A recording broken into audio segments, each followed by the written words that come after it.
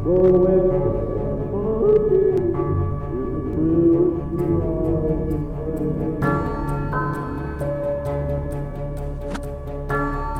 now we are in a field off a dirt road from just pretty close to Meade, Colorado, close to I-25. And what happened here is a plane crash, but it wasn't a typical plane crash. So in the 1950s, a plane crashed in the fields right here, where we are now. So here's what happened. The story goes back to about 20 years to the birth of Jack Graham. His father died when he was pretty young, and his mom put him in an orphanage. And then she got remarried, and after her third husband died, she inherited quite a bit of money and used it to start a business, and was quite successful. But she didn't go ahead and retrieve her child from the orphanage. She just went ahead and left him there. And there was some bitterness there for sure. Understandable.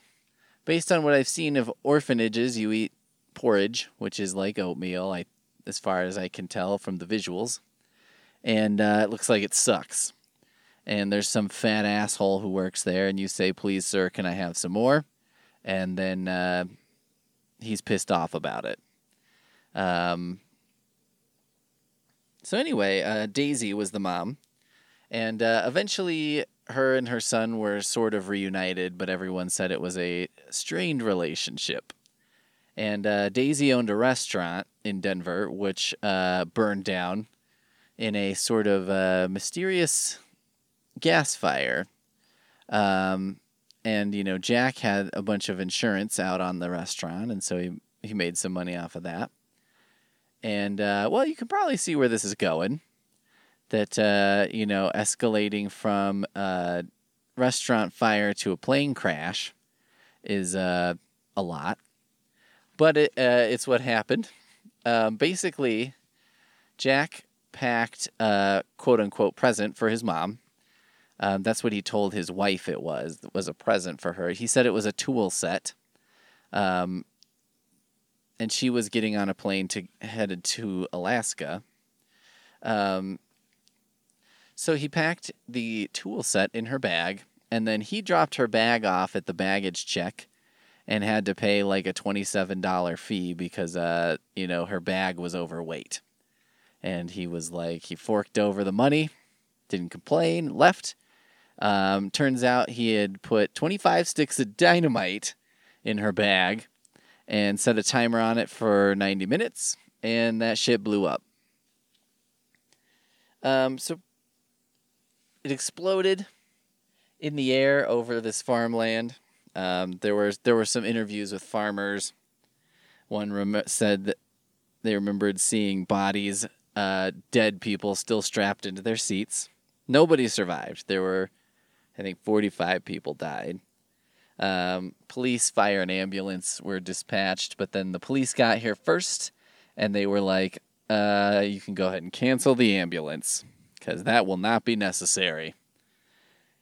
One body fell into a pile of straw, and a farmer out here had to, fork through the entire straw pile in order to find this body they knew was there. So you can imagine that was probably a lot of fun. Just like going through this straw pile, waiting to feel the feeling. I remember reading this story about people who do avalanche rescue. And they were like, you use this long pole to feel down to try and poke the person. And they were like, you wonder if you felt it or not until you have felt a body on the end of the pole. And then you're like, okay, that is definitely a body. So one interesting part of this story is that Jack had bought life insurance for his mom. But what's interesting about it to me is apparently back in the day, they had vending machines for life insurance at the airport. And I've got a picture of one. I hope I include it with this episode. Basically, for like a quarter, you put it in the machine. It vends you a life insurance policy, and then you could put it in an envelope and send it to somebody. So I guess it sure makes you wonder, like, how safe flying was back in the day, or how safe it is today. I mean, now it seems like they would never do that, but I feel like the airlines would fucking pitch a fit, which I can't blame them if someone tried to, like, I want to put a life insurance thing here.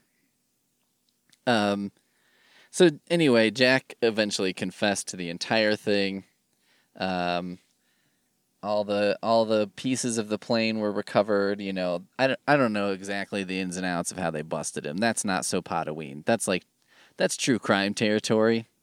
But I think they put it together, and then also I'm thinking this is one of those ones where they're like, well, they looked at the passenger list and then interviewed some family, and the family was like, you know, her restaurant burned down in a weird coincidence right before, so maybe this is a good guy to look at. So anyway, he confessed, and he was executed in 1957, I think just 2 years later. So that was a pretty quick turnaround. Supposedly, the farmer said they would still, for years, they would find traces of, you know, the crash. I mean, shortly after the explosion, they found a cow just kind of keeled over, and they realized it had a huge piece of metal embedded in it. But, you know, over the years, they would find, like, there were patches in the alfalfa that didn't grow back where bodies had fallen, I guess, compressed the ground. I don't know if they're saying it's a spooky thing or it's like, well, that's what happens when that happens. But they would find, like, pens and eyeglasses and shit like that. And, yeah, I don't know. I thought the flight insurance thing was the weirdest part, to be honest, because I was like, can you imagine that? Going to the airport today and they let you buy flight insurance like that just on the spot. But also it's like, man, the insurance industry really hasn't done a great job of not seeming like a huge scam. Back in the day, it was even lazier, though, because it was like, can you just take out... okay. So you can just pack your mom's bag for her, take it to the baggage check for her. You know, and I always think it's dumb because it's like, did you pack your own bag? And I'm always like, do I look rich to you? Do I look like the kind of person who can be like, yes, Joffrey, please pack my bag as is your custom? But also I'm like, well, if Joffrey packed your bag, wouldn't you just say like, oh yeah, I packed it? I mean, if you have like a butler, would you admit to not packing your own bag? But then it's like, okay, so you don't have to pack your own bag. You don't have to take out your own insurance on yourself. None of that seems suspicious. None of that seems right for, you know, somebody doing something like this. There was a good quote by the guy too. They asked him in the course of this, like, well, didn't you feel bad about killing a bunch of people besides just your mom? Like, I guess you killed your mom and that's one thing, but like, what the fuck? And he said, quote, "The number of people to be killed made no difference to me. It could have been 1,000. When their time comes, there's nothing they can do about it." Which I was like, that is fucked up, right? I mean, holy shit. Holy shit. That's a lot. It's just a lot. But anyway, so there you go. Dead body parts in the field. Ruthless killer. All these things. That's some fucking Potaween right there. I don't know if you've waited this long for a real Potaween, but this sure does have a lot of the elements, doesn't it?